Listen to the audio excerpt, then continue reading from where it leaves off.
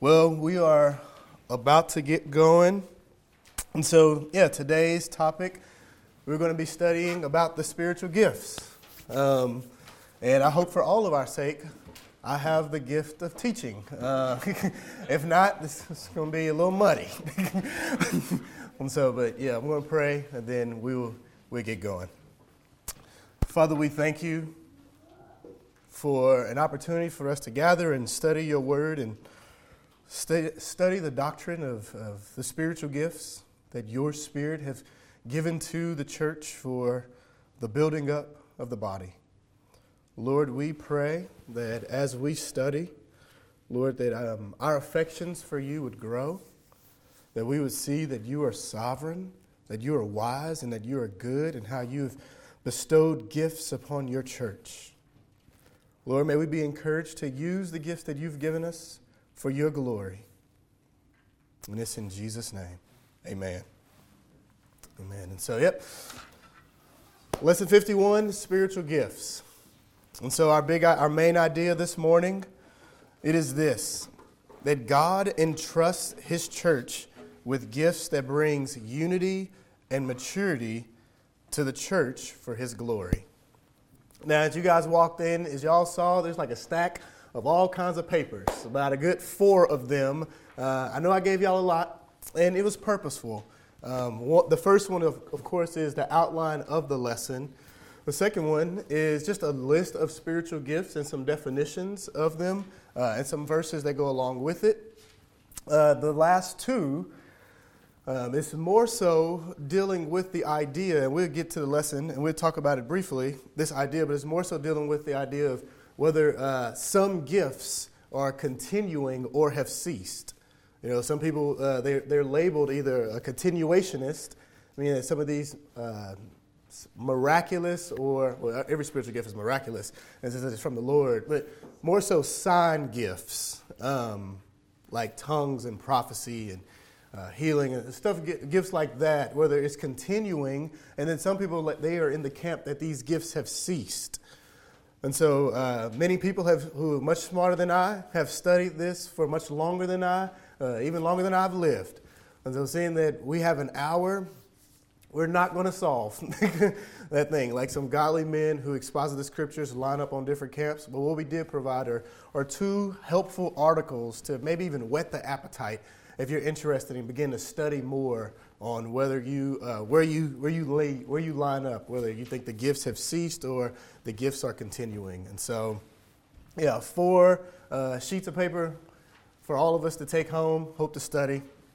And so let's get into the lesson. So just a heads up, one more thing is that I'm going to be calling on a number of people to be reading. Just would love for people to have your Bibles open and ready, and we're going to get into the Word. And so the first point is, what is the work of the Spirit? And so with this, Eric, would you get Titus chapter 3, verse 5? Eli, will you get Romans chapter 8, verse 15? Andrew, will you get 1 Corinthians chapter 6, verse 11? And then Rebecca, will you get Ephesians chapter 1, verses 13 to 14? And so under this first point, what is the work of the Spirit? We're going to see that the greatest gift of the Holy Spirit is regeneration, where he unites us with Christ through faith. And so this is the greatest gift that we receive from the Spirit. And so Titus chapter 3. He saved us, not because of works done by us in righteousness, but according to his own mercy, by the washing of regeneration and renewal of the Holy Spirit. Thank you. Romans 8:15. You did not receive the spirit of slavery to fall back into fear, but you received the spirit of adoption as sons, by whom we cry, Abba, Father. 1 Corinthians chapter 6, verse 11. Some were some of you, but you were washed, you were sanctified, you were justified in the name of the Lord Jesus Christ and by the Spirit of our God. And then Ephesians chapter 1, verses 13 to 14. In him you also, when you heard the word of truth, the gospel of your salvation, and believed in him, were sealed with the promised Holy Spirit, who is the guarantee of our inheritance until we acquire possession of it to the Amen. Thank you so much. And so the greatest gift that we receive is the gift of regeneration that the Holy Spirit applies, where he unites us to Christ through faith. And so what we see, even in this, is just this Trinitarian work of the triune God of our salvation. Even in Titus chapter 3, we didn't read verse 4, but it talks about like God is the one who saved us. Not because of works done by us in righteousness, but according to his own mercy. And so it was the Lord's plan in sending the Lord Jesus Christ, Father's plan in sending his Son who became man, who was totally God and totally man, walked this earth, perfectly obeyed the Father, every commandment. And then he humbled himself by becoming obedient to the point of death, even death on the cross. And so on the cross, the Lord Jesus bore the wrath for the sin of each and every person who would turn from their sin and believe in him. And so Christ paid it all on the cross, where he would say that it is finished. Our sins have been propitiated, meaning God's wrath for our sin has been satisfied. And then 3 days later, he resurrected from the grave, and all who turn from their sin and believe in him, we are saved. And what the Holy Spirit does is the Holy Spirit, he's the one who regenerates us. He causes us to be born again. And then we receive this gift of faith, and we place our faith in the Lord Jesus. And as we place our faith in the Lord Jesus, what Ephesians would say is that when we heard the word of truth, the gospel, and believed in him, we are sealed with the Holy Spirit. I mean, God dwells within us. Like he is the guarantee of our inheritance, that we belong to God, that we are his children. And that's what Romans 8 gets at, that we have received the spirit of adoption by whom we cry, Abba, Father. And so upon faith, we receive the Spirit. We are adopted into the family. We are true children of God. And then the Holy Spirit, he applies the work of Christ to where 1 Corinthians says that we were washed, we were sanctified, we were justified in the name of the Lord Jesus Christ by the Spirit. And so this is the greatest gift that we can receive from the Spirit, which is salvation. But then we got to go on and we see that not only is this is part of the work of the Spirit, another part of the work of the Spirit is that the Holy Spirit produces the life of Christ in Christians and empowers us to be his witnesses. And so, Merck, will you get Galatians chapter 5, verses 22 and 23? Kelsey, will you get Matthew chapter 28, verses 18 to 20? Ethan, will you get Ephesians chapter 4, verse 30? And then Avery, will you get 1 Thessalonians chapter 5, verse 19? And so we're going to see that, the Holy Spirit, he produces the life of Christ in us. And he empowers us to be his witnesses. And so Galatians chapter 5, verses 22 to 23. But the fruit of the Spirit is love, joy, peace, patience, kindness, goodness, faithfulness, gentleness, self-control. Against such things there is no law. Amen. Matthew chapter 28. And Jesus came and said to them, all authority in heaven and on earth has been given to me. Go therefore and make disciples of all nations, baptizing them in the name of the Father and of the Son and of the Holy Spirit, teaching them to observe all that I have commanded you. And behold, I am with you always to the end of the age. Ephesians chapter 4, verse 30. Do not grieve the Lord Spirit of God, by whom we were sealed for the day of redemption. In 1 Thessalonians chapter 5, verse 19. Do not quench the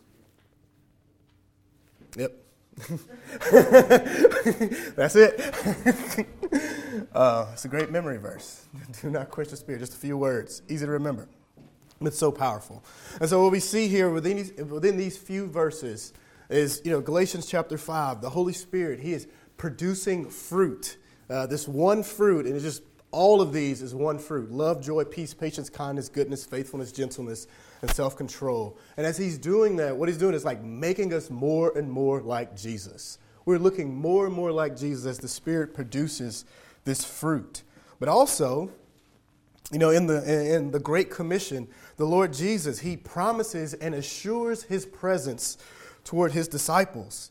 As he says, make disciples of all nations, baptizing them in the name of the Father and of the Son and of the Holy Spirit. And then he ends with, and behold, I am with you always to the end of the age. And so the Holy Spirit is the presence of Christ with us. It is through the Holy Spirit that Jesus is with us always to the end of the age. And then we also see is that as the Holy Spirit is producing the life of Christ in us, that we are to not sin and grieve the Spirit. That's what Ephesians chapter 4, verse 30 says. But then he also says that in 1 Thessalonians chapter 5, verse 19, that we are to not quench the Spirit. Now, some people may wonder, like, man, what's the difference between grieving the Spirit and quenching the Spirit? I would say, as simple as I can say it, man, so if you're quenching something, you are putting something out. And so what it looks like is, man, there are specific commandments that we are to be doing. And so to quench the Spirit is to deliberately and intentionally not do them. While at the same time, to grieve the Spirit, within this context of Ephesians chapter 4, if you read Ephesians chapter 4, verses 22 all the way down, Paul will say that we've been made new, that we are to put off the old self and put on the new self. And then verses 25 on down, Paul gets into don't do this, but do this. Like, don't lie, but speak the truth. Be angry and do not sin. Do not let the sun go down in your anger. Let the thief no longer steal, but be generous. Let no unwholesome talk come out of your mouths, but speak only such as is good for building up. And so what it means to grieve the Spirit is Paul is saying deliberately, do not do these things. And so what it means to grieve the Spirit is that you intentionally do the very things that you're commanded to not do. Within the context of Ephesians 4. Like, that's what it looks like to grieve the Spirit. So to quench the Spirit, there are things you should be doing that you intentionally don't do. To grieve the Spirit, there are things that, as Paul is saying, don't do these things, and you intentionally do those things. Makes sense? We get to study a little bit more. Hope that was simple. But, yeah, so Paul, and all of this is the purpose of the Holy Spirit producing the life of Christ in us and empowering us to be his witnesses. And then part C, it says the Holy Spirit gives gifts to believers and churches with divine enablement to accomplish his purposes. And so 1 Corinthians chapter 12, verses 1 to 11. So the way we're going to do this is we're going to break this thing up 1 to 3, and then 4 to 8, and then 9 to 11. And so Chris Dish, will you get 1 Corinthians chapter 12, verses 1 to 3? Emily Stroud, will you get verses 4 to 8? And then Garrett, will you get verses 9 to 11 for me? 1 through 3. Yep. Now concerning spiritual gifts, brothers, I do not want you to be uninformed. You know that when you were pagans, you were led astray to mute idols, however you were led. Therefore, I want you to understand that no one speaking in the Spirit of God ever says, Jesus is accursed. And no one can say, Jesus is Lord, except in the Holy Spirit. 4 through 8. Now there are varieties of gifts, but the same Spirit. And there are varieties of service, but the same Lord. And there are varieties of activities, but it is the same God who empowers them all and everyone. To each is given the manifestation of the Spirit, who empowers them all and everyone for the common good. For to one is given through the Spirit the utterance of wisdom, and to another the utterance of knowledge, according to the same Spirit. To another, faith by the same Spirit. To another, gifts of healing by the one Spirit. To another, the working of miracles. To another, prophecy. To another, the ability to distinguish between spirits. To another, various kinds of tongues. To another, the interpretation of tongues. All these are empowered by one and the same Spirit, who apportions to each one individually as he wills. Amen. Thank you. Thank you so much. And so, so the first 3 verses, what we see is that, there's been this fundamental shift. Like, they were once led by led by their passions to these idols, but not so anymore. But in fact, like Paul wants them to know, to understand, to be able to comprehend this, that everyone who doesn't confess that everyone who says Jesus is accursed, that's not from the Spirit. But what is from the Spirit is that we confess that Jesus is Lord. we all know that before we knew the Lord, we didn't confess Jesus to be Lord. We did not submit to his lordship. What Paul is saying is that, man, before we begin talking about spiritual gifts, it is the work of the Spirit that leads us to confess Christ to be Lord. And then he goes on. He gets at, man, there are varieties of gifts, but the same Spirit, varieties of service, but the same Lord, and varieties of activities, but the same God who empowers them all. And he goes into just this unity in the midst of diversity. Like the one God gives a variety of gifts to his church. Unity and diversity. The one God who gives diverse gifts to his church, he gives them for a unified purpose. Verse 7, for the common good. Like the point in receiving spiritual gifts is to serve others. Not to draw attention to oneself, but to use them for the benefit of others. And so gifts of the Spirit, they are manifestations of the Spirit, making public, visible, and embodying the Spirit. And then he goes on at the end, he says the Holy Spirit gives each believer and churches gifts according to his will. If you guys see that we who are in Christ, we who are Christians, we are the recipients. We do not get to choose which gift we'll receive. The Holy Spirit is the one who gives those gifts. He apportions to them as he chooses. And as the way he chooses, it is good. It is for our good. And so before we transition to actually going into more of the spiritual gifts, do we have any questions or comments?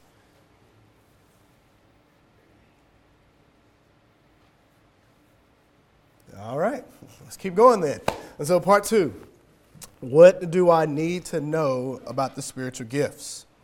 So the first thing is that, part A spiritual gift is a manifestation of grace given by the Holy Spirit to a believer for the purpose of building up the body of Christ, fulfilling the Great Commission, and bringing glory to God.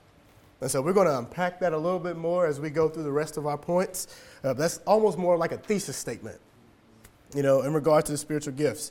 And so the first thing that we're going to look at is that spiritual gifts are given primarily for the edification of others.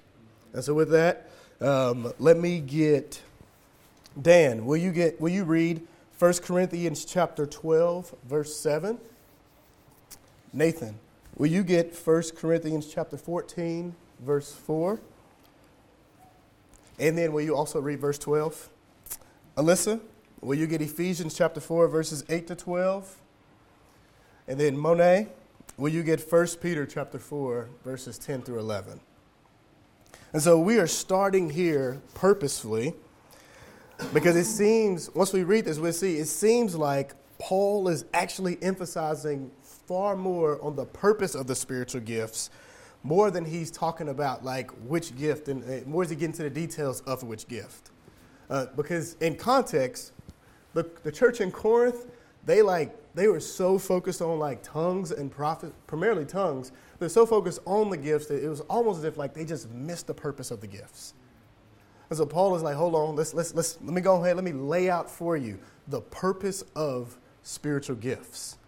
And as you see, he's going to strongly emphasize this. And so 1 Corinthians chapter 12, verse 7. Now to each one, the manifestation of the Spirit is given for the common good. 1 Corinthians chapter 14, verse 4, and then verse 12. The one who speaks in a tongue builds up himself, but the one who prophesies builds up the church.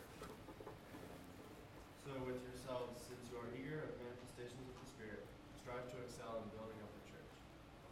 And then Ephesians chapter 4. Therefore it says, when he ascended on high, he led a host of captives, and he gave gifts to men. In saying he ascended, what does it mean, but that he had also descended into the lower regions, the earth? He who descended is the one who also ascended far above all the heavens, that he might fill all things. And he gave the apostles, the prophets, the evangelists, the shepherds, and the teachers. Can you read verse 11? Yeah. How you get? To equip the saints for the work of ministry, for building up the body of Christ. Amen. And then 1 Peter chapter 4, verses 10 and 11. As each has received a gift, use it to serve one another as good stewards of God's varied grace. Whoever speaks as one who speaks oracles whoever serves as one who serves by the strength that God supplies, in order that in everything God may be glorified through Jesus Christ. To him belong glory and dominion forever and ever. Amen. Amen. And so from these verses, what would you guys say is the purpose of the spiritual gifts? Helping others. Helping others. Why do you say helping others? It's been mentioned again and again. It's not for you. It's not at all for you. Amen. Thank you, Andrew. And so, yeah, if we get caught up so much into the weeds of what are the spiritual gifts and have some ceased and or some continued, but our focus is not upon what Paul is emphasizing, then, friends, we've missed it. Which is why we're starting here with what is the purpose of spiritual gifts. May we focus so much. I mean, you guys can study. Feel free to study. But, man, may we not focus so much on whether they're ceased or whether they're continuing, but focus so much more on, like, man, am I using my gifts to serve? Am I using the gifts that the Holy Spirit has given me to build up others? Am I praying that we as a church seek to use our gifts to build up others and not major in the minors of whether these gifts are continuing or not? And so we receive these spiritual gifts that we may be concerned about others' growth in Christ. That we are to steward our gifts well. And when we use them, we steward our gifts well when we use them to serve others. And so then we have to go on and see that the Holy Spirit, He gives every Christian with one or more spiritual gifts, which they should use. And so, Kate, will you get Romans chapter 12, verse 3? Andrea, will you get 1 Corinthians chapter 12, verse 7 again? And then, Marielle, will you get 1 Corinthians chapter 14, verses 18 and 19?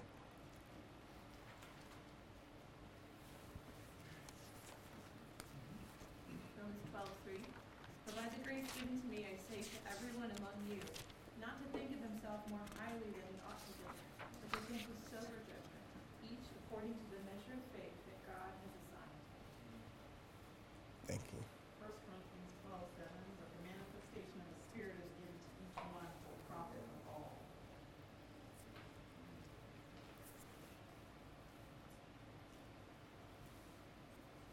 And then 1 Corinthians 14, verses 18 and 19. For if I pray in tongues, my spirit prays, but my understanding is uneasy. What is the conclusion then? I will pray with the Spirit, but also pray with understanding. I will sing with the Spirit, and I will also sing with understanding. Otherwise, if you bless with the Spirit, how can you occupies the place of unemployment in that doing things, since it is not understanding yourself? If you indeed give thanks to God, but the others incur God, I think of God as speak with tongues and working. Amen. Yeah, so in these verses, we see Romans 12, the Lord is a portion given according to our measure of faith. We already read this. We read it twice. But in 1 Corinthians 12, we see that, man, the Spirit, He has given gifts to each and every individual. But then we see the Apostle Paul in 1 Corinthians chapter 14, verse 18 and 19, where he says, I thank God that I speak in tongues more than all of you. Nevertheless, in church, I would rather speak 5 words with my mind in order to instruct others than 10,000 words in a tongue. And so we see the Apostle Paul, he has a number of spiritual gifts. Like one, we saw in Ephesians chapter 4, and we also see in 1 Corinthians 12 that, apostles is a gift. And so we have the Apostle Paul, he speaks in tongues. He just said that he does. In 1 Timothy chapter 2, that he would say that God has called him to be a preacher and a teacher of God's word. And so Paul is an example of a brother, of a Christian, who's been gifted with more than one spiritual gift. And so it's very much possible for brothers and sisters who have been sealed with the Spirit to have more than one spiritual gift. Everyone has at least one, for sure. But it's possible that we could have more than one. And then we must go on and see that, it is Where we at? Yeah, we must go on and see also that we must use our gifts diligently rather than allow atrophy. And so 1 Timothy chapter 4, verse 14. Renzo, will you get that for me? 2 Timothy chapter 1, verse 6. Let's do, babe, will you get that one if you can? And then, we'll go with those two verses. 1 Timothy chapter 4, verse 14, and then 2 Timothy chapter 1, verse 6.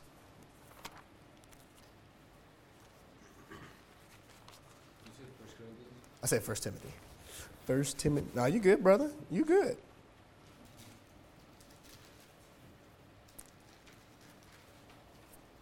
First Corinthians 4:14. 1 Timothy 4:14. Okay. Do not neglect the gift you have, which was given you by prophecy when the council of elders laid their hands on you. Mm-hmm. And 2 Timothy chapter 1, verse 6.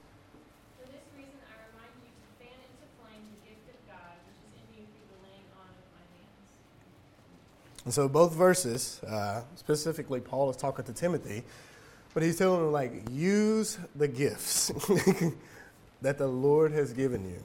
Do not neglect them, fan it to flame, use these gifts. And so the old adage, use it or lose it, it doesn't exactly apply when it comes to the spiritual gifts. But there is a real sense in which we can neglect or misuse or abuse the gifts that God has given to us. It's very much possible. And so all gifts should be stewarded as faith working itself out in love for the purpose of building up. It should be noted. And so I'll also say that seeing that gifts are intended for the edification of others, we're actually not helping the body grow as we could and should if we're not using our gifts. And so there is a component of if we're not using our gifts, then we're not really serving in a way for the edification of others as we could and should. Because, again, the purpose of using the gifts is for the common good, is for the building up of the body.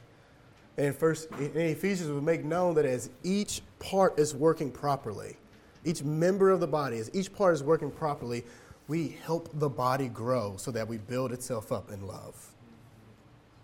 And so if we're not using our gifts, or we're abusing our gifts, or we're misusing our gifts, then in a real sense, we're not really, individually, not helping the body grow.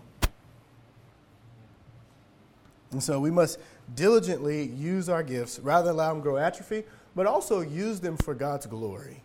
Use them well for the very purposes that the Lord has given to us. And as we use them well, by God's grace and for His glory, it is amazing. It really does build up others. It is so wonderful. And it's a beautiful sight to see as people are by God's grace, using their gifts. I read in the commentary that somebody, they likened to where as the church uses all the spiritual gifts, as believers are using the spiritual gifts for the edification, they said it's like an orchestra. I'm not into orchestras and stuff like that, and so I'm not going to use that illustration. But I do love music. And one of my favorite Christian bands is King's Kaleidoscope. They just dropped an album called Zeal. That mug is dope. Came out Friday, been jamming it all weekend. But one of the things I love about King's Kaleidoscope is that this one band has so many guys and gals who they just use all kinds of instruments. And it is so wonderful. I literally YouTubed it yesterday. They were singing a song, and y'all, it was so many instruments being used. It was 2 types of drums, 3 types of guitars. You had a trombone, you had a trumpet, you had violins, you had a cello, you had somebody having a tambourine, shaking that thing. You just say, it was really dope because you just see a diversity of sounds. And they're just coming together, and it's meshing so well to where, man, one of the reasons why I love King's Kaleidoscope is because of the beats. It is so legit. It is so encouraging, so dope. And then they got one lead singer, Dustin, who's just singing over the sound. But, man, the instruments is so creative, is so amazing, is so encouraging. And in one sense, like, as the saints, as the church of God uses our spiritual gifts to serve one another, like, man, it is so amazing that other people see it and just blown away. But not just outsiders see it and are blown away, but the saints are built up by it. And so, yes, may we use our spiritual gifts well for the glory of God and for the edification of one another. Now we must see that, and though the Lord has given us gifts, we are in this body of flesh, and so we must be on guard against temptations to pride regarding how we are gifted. And so that's a lot of verses, 1 Corinthians chapter 12, verses 14 and 26. But we're going to zero in on just 3 verses. And so Hobalt, will you get 1 Corinthians chapter 12, verse 21? Eli, again, will you get 1 Corinthians chapter 12, verses 15 and 16?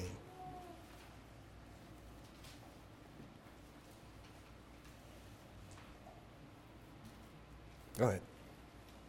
The eye cannot say to the hand, I have no need of you, nor again the head to the feet, I have no need of you.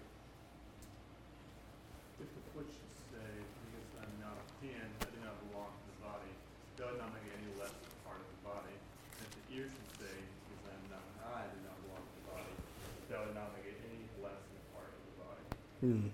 Thank you. And so, yeah, we can easily be tempted to think too highly of ourselves by looking down on others. As we saw in verse 21, where it says, the eye cannot say to the hand, I have no need of you, nor again the head to the feet, I have no need of you. And so, like, just imagine if that were to happen, what's rooted in that is pride. The very fact that, like, I don't need you at all. Like, I got this all by myself.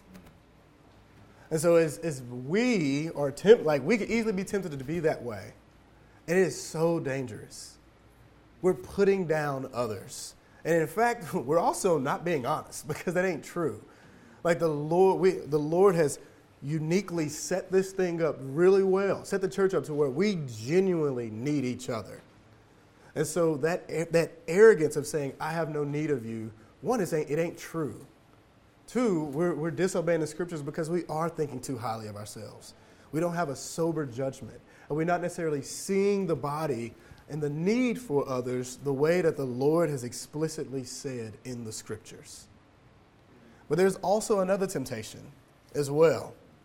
And it's what Eli read, where in verses 15 and 16, where it says, if the foot should say, because I am not the hand, I do not belong to the body, that would not make it any less part of the body. And if the ear should say, because I am not an eye, I do not belong to the body, that would not make it any less part of the body. And so we could also be tempted to think lowly of ourselves by looking up at others. And that's not true either. Like, both are false. Like, it can be played out to where someone can say, well, man, I'm not needed at the body because I don't have the spiritual gift of teaching. Or someone else could say that, man, I'm not needed in the body because I do not have the spiritual gift of encouragement or of exhortation. And that's just not true. That's not true at all. Like, brothers and sisters who have the spiritual gift of generosity, the spiritual gift of hospitality, the spiritual gift of administration, like you guys, we are needed. Every person with every gift is needed. And so please do not think lowly. Don't think highly of yourself, but also in that same vein, don't think lowly of yourselves. Like, the Lord has uniquely wired, He apportioned every gift to be stewarded for His glory.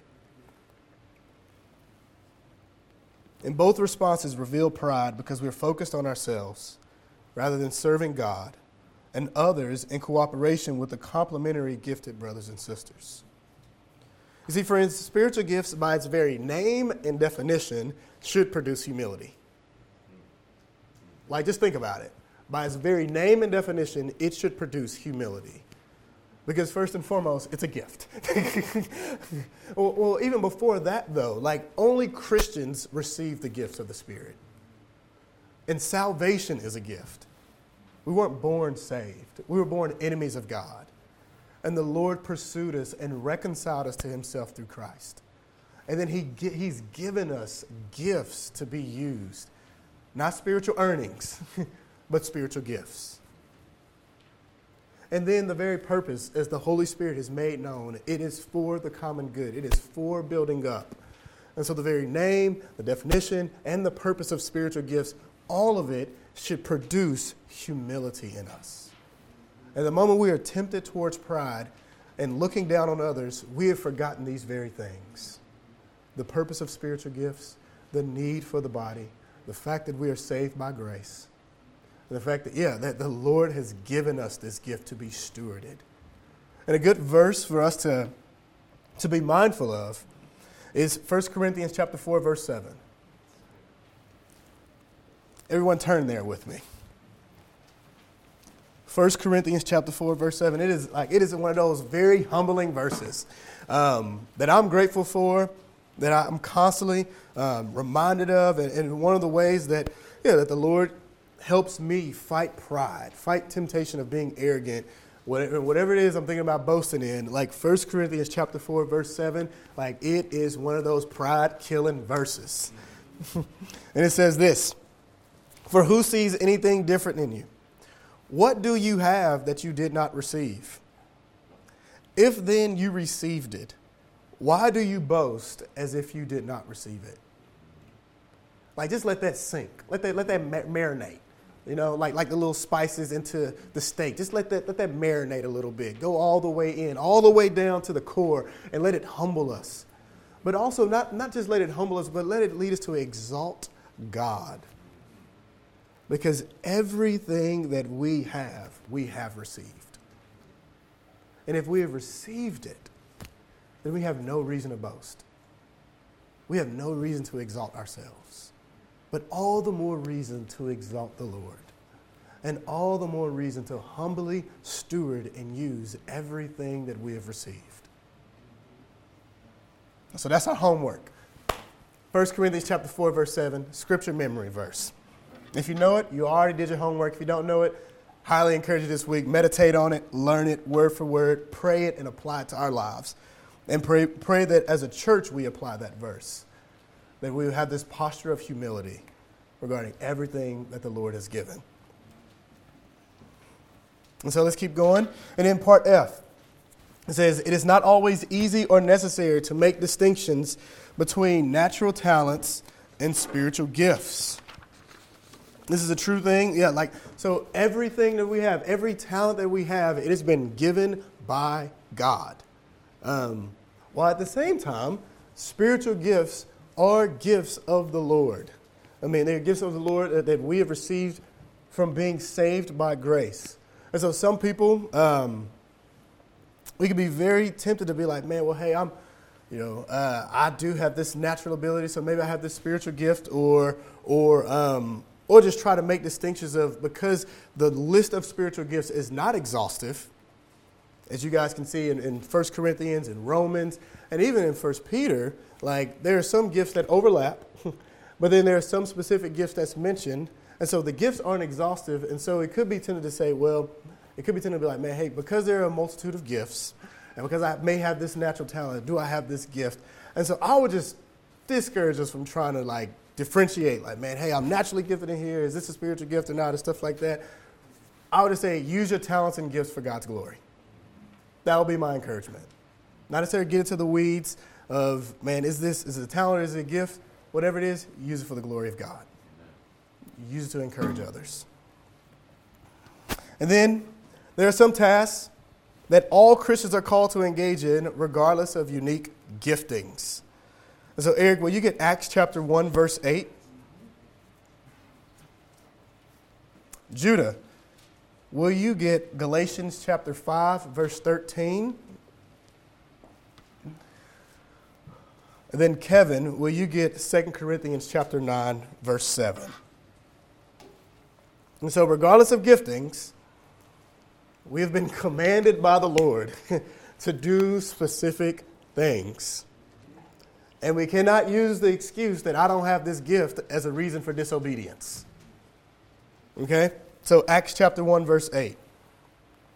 But you will receive power when the Holy Spirit has come upon you, and you will be my witnesses in Jerusalem and in all Judea and Samaria and to the ends of the earth. Galatians chapter 5, verse 13. For you were called to freedom, brothers, only do not use freedom as an opportunity for the flesh, but through love serve one another. And then 2 Corinthians chapter 9, verse 7. Each one must give as he has decided in his heart, not reluctantly or under compulsion, for God loves a cheerful giver. Thank you. Amen. And so not all are evangelists, but everyone is a witness.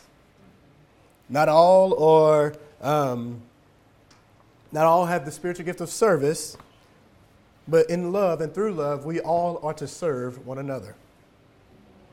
Not all have the spiritual gift of generosity, and yet we see that all we are to give generously. And so please do not allow you to excuse yourself to be disobedient because you say, man, I don't have that spiritual gift. Well, I don't have the spiritual gift of evangelism, and so maybe I could just not share. And it's like, that's disobedience, because the Lord has commanded us to share the gospel, to proclaim Christ. The Lord has commanded us to, through love, serve one another. Whether we have the spiritual gift of serving or not, we are to serve. Whether we have the spiritual gift of generosity or not, we are to give generously. Open hands, stewarding all things for his glory. And so please do not let, I don't have this gift, be a reason for your disobedience. And so since we got into the work, the spiritual gifts now, since we did part 2, before we go on, what I need to know about spiritual gifts, are there any questions or comments? What's up, Hobalt? I was wondering what spiritual gift did the thief on the cross have, and what about Abraham? Did he have a spiritual gift? Really good question. So the spiritual gift of the thief on the cross, I don't know what spiritual gift he had, but he definitely believed. Well, at the same time, the Holy Spirit hasn't come yet. Seeing that the Holy Spirit is the one who gives gifts to the church, well, Jesus also hasn't ascended to the Father so that the Spirit could come down and give gifts to the people. So that would probably be part of my argument. Not argument, but that would be part of my answer. And as far as Abraham goes, did the Old Testament saints, the Old Testament believers, those who believe in the promise and the one who was to come, did they have spiritual gifts? I don't know. Exodus chapter 31, we see that the Lord is specifically called, what's his name, Aholiab, to these two guys, to this, Aholiab, to this specific work. And he's empowered them for it. And so could that potentially, some people say, could that be a spiritual gift? Maybe. But I'm just not necessarily, I haven't studied enough, and I just don't really see as much in the Old Testament. I'm like, these guys have spiritual gifts. Even though a lot of them were prophets, and they prophesied. It'd definitely be something to study more. Great question. Any other questions? What's up, Mert? Just a comment, I think, 2 questions. When we go to 1 Corinthians chapter 12, verse 21, it made me think about how, eye to be able to see the Word of God and to see His works. To say that the hand, almost imagery of helping. You know what I'm saying? So then I was thinking also the head stands to the feet, the head understanding, but the feet going and doing, the work. So it just kind of was very interesting how you use the imagery, but we can kind of look at that imagery with the Word of God and how God uses that. So that was an interesting observation. And then one question is, so should Christians say, well, I have this gift, so I'm going to be in this lane. So my gift is evangelism, so someone else has a gift of exhortation or helps or something, so I'm not going to, my lane is evangelism, I'm not going to get in that lane. So should we think, hey, praise God for all the different gifts, and I'm just going to stay in my lane? Or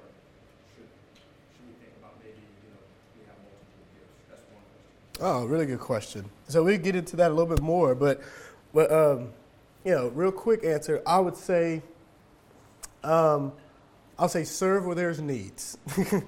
And so just because you're like, man, hey, I got a spiritual gift of evangelism, but there's needs in childcare, I don't have that gift in serving, I'm just going to stay in my lane and evangelize. Like, no, there's also a need over here right now where you can serve, and so serve in this way.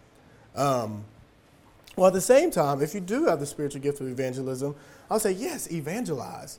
But also, part of that gift is for the edification of others, and so you should be encouraging others to be evangelizing as well. And even in regards to the spiritual gift of exhortation, as a congregation, as a people of God, we are to be exhorting one another. Not 2 Corinthians, but Colossians chapter 3 makes that known. He says, let the word of Christ dwell in you richly, teaching and admonishing one another in all wisdom, singing psalms and hymns and spiritual songs with thanksgiving in your hearts to God. And so, whether you have the spiritual gift of exhortation or admonishment or not, does not necessarily mean that you don't have the responsibility to exhort and to admonish fellow believers. Does that make sense? And so that would be some of my answers on the front end. Anybody want to add to it? Eric, would you like to add anything? Or? No, really good question, brother. Really good question. And so what are the spiritual gifts? Well, this is what we're going to read them. And so, Kate, will you get Romans chapter 12, verses 6 through 8? Let me see. Gabe, will you get 1 Corinthians chapter 12, verses 8 to 10? Renzo, will you get 1 Corinthians chapter 12, verses 28 to 30? Garrett, Ephesians chapter 4, verse 11. And then Rebecca again, will you get 1 Peter chapter 4, verses 10 to 11. There's no 10th chapter in Peter. Romans 12, 6 through 8. Having gifts that differ according to the grace given to us, let us use them. If prophecy is in proportion to our faith, if service in our serving, the one who teaches in his teaching, the one who exhorts in his exhortation, the one who contributes in generosity, the one who leads with zeal, the one who does acts of mercy with cheerfulness. Thank you. One is given to the Spirit, the utterance of wisdom, to another the utterance of knowledge, according to the same Spirit. To another faith by the same Spirit, to another gifts of healing by the one Spirit. And God has appointed in the church first apostles, second prophets, third teachers, then miracles, then gifts of healing, helping, administrating the various kinds of tongues. Are all apostles? Are all prophets?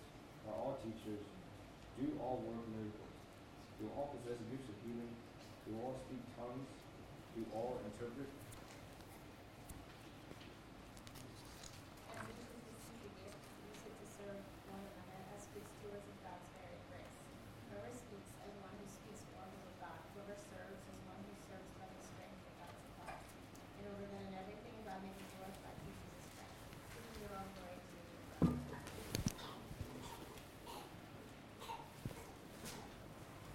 In 1 Peter.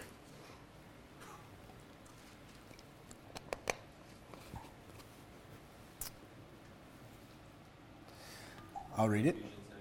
Huh? Did you put Ephesians 6? No. Oh, yeah. Did I go out of order? Sorry. No, you're good. Yep. This is Ephesians 4:11. And he gave the apostles, the prophets, the evangelists, the shepherds,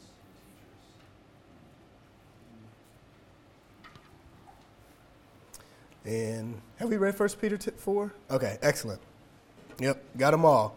And so, here are the gifts that is labeled in the scriptures. As we see, there are some overlap with 1 Corinthians, with Ephesians, even with Romans. There's some overlap, while at the same time, there is also not as much overlap, like administration. Paul only mentions that in 1 Corinthians chapter 12, or gifts of healing, or faith. And then, then we see the offices that he gave the apostles, the prophets, the evangelists, the shepherds, and teachers. And so these gifts, they can be divided into two categories. Not perfectly, of course, but they can be divided into two categories, and that's speaking gifts and serving gifts. Some would add a third category of spectacular gifts, but since the New Testament doesn't officially label gifts in that way, we're going to arrange them with just these two, speaking and serving, even though, there are some limitations in it. So part of the thing we gave you, have given you, is the spiritual gifts mentioned in the New Testament. And so with the speaking gifts, there are quite a few. We're not, for the sake of time, we are almost done. We're not necessarily about to go into specific definition of each and every gift that's labeled, but what I did do is, well, what Garrett did, and I just replicated, was print this thing out for you guys, print this sheet, and so you guys can begin to look at it, read over it, study it. Would love to talk more if you read it and have questions. You can also talk to Garrett about it as well, or any of the elders. But these gifts, again, I know I'm almost like repeating myself, and I'm doing it very purposefully to make known that the gifts are used, or the purpose of it is to serve. The purpose of it is to build up. I know I sound like a broken record, and purposefully and apologetically, because that's the very thing I think the scriptures is emphasizing so much more than anything as it relates to the gifts. All right? And then, churches should prayerfully desire God to bless the church with edifying gifts. And so I'll read this, but in 1 Corinthians chapter 12, verse 27 through 31, Paul says this: "Now you are the body of Christ and individually members of it.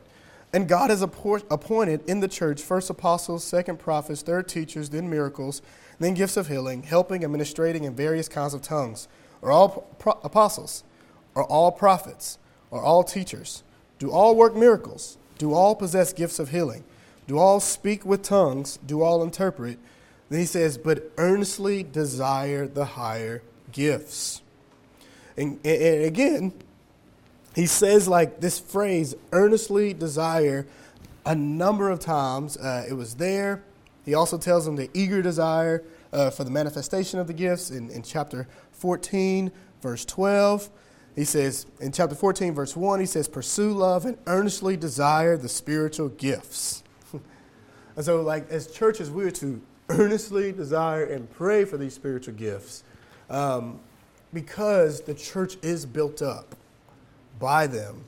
And specifically, in regards to our gathering, the church is really built up by the speaking gifts. Teaching, preaching. You can throw prophecy in there. It depends on how you define prophecy, how some people define prophecy. But earnestly desire these gifts because the Lord uses those unique gifts within our gathering to build up the church. Even in 1 Corinthians 14, if you guys just, take some time and study this passage, Paul is emphasizing prophecy over tongues because he's emphasizing, he wants the people to be built up. He wants the people to be edified. And as he's speaking of it, it's just illuminating truth to where people can understand. And as we understand the Word of God, we're being edified. We're being built up. And so that's one of the things that Paul is really emphasizing in 1 Corinthians 14 as he talks about the spiritual gifts. And specifically as he goes back and forth about the different, comparing and contrasting tongues and prophecy within this context. But I would highly encourage you guys to study the passage. I was greatly edified this week as I was reading it. As I read 1 Corinthians 12 through 14 over and over again, especially chapter 14, as we see Paul's heart's desire for wanting the church to be built up. And being edified is a huge theme in 1 Corinthians. As you read this book, you'll see over and over again that he, not all things build up. And we are to do things that build others up. And so, highly encourage you guys to study 1 Corinthians. Highly encourage you guys to study chapter 14. And then as we talk about gifts, the best way Christians can discern their spiritual gifts is by serving the needs of the church in the context of community.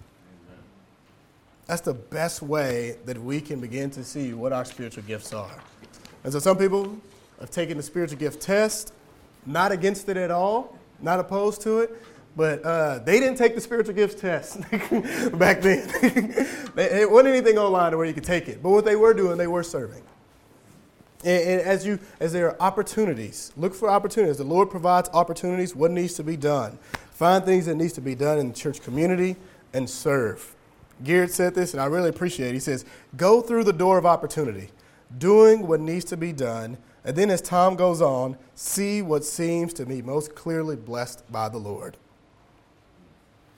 And then community.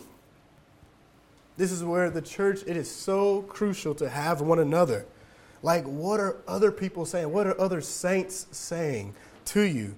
Like, we aren't the best judge of ourselves. Even when it comes to the spiritual gifts test. Like, man, we can easily be very subjective. Man, do I do this? I think I do. Man, I like to do this. But in the context of community, people can like really speak in and let you know, like, hey, brother, I really do think that you have the spiritual gift of generosity. And the way I can begin to perceive that is because I've seen you be very generous, not just with much, but even with little. And I see that it is with great joy that you give. Or you can go to a sister and be like, sister, I really think that, man, you have the spiritual gift of, think of what? Hospitality. Not just women have spiritual gift of hospitality, but even women can have spiritual gift of hospitality. But just like, man, hey, I really think you have the spiritual gift of hospitality.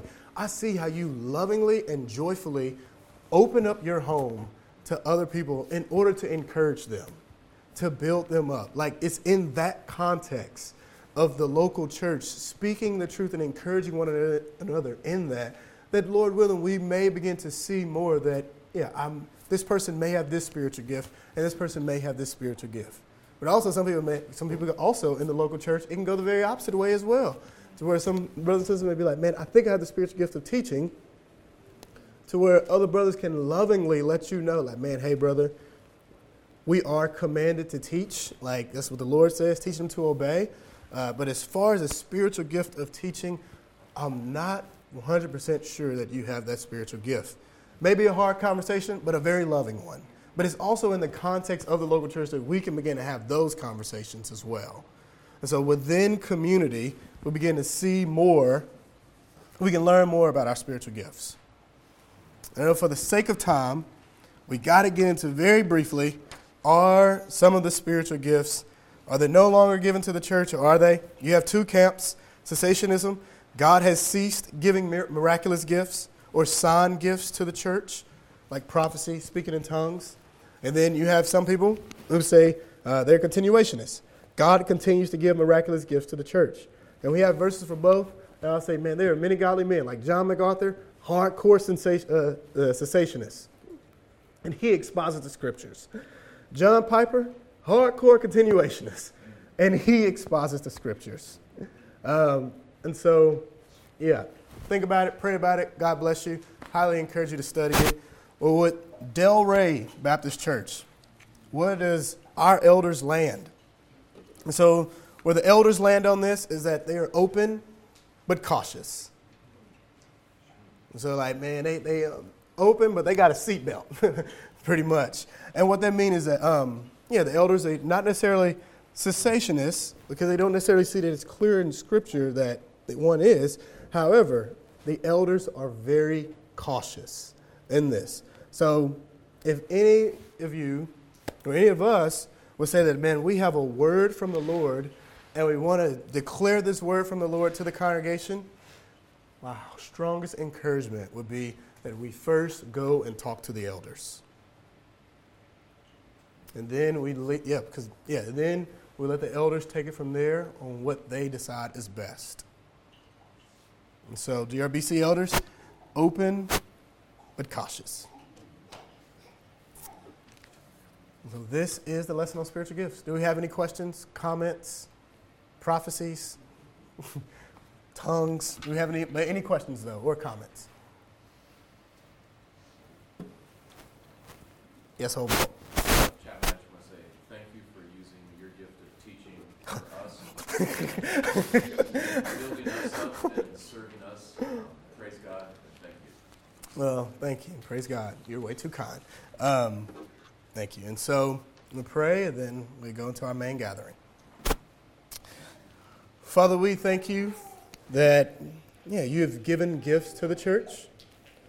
Lord, we pray that we'll be a people who are faithful to stewarding the gifts, not for our glory, but for yours.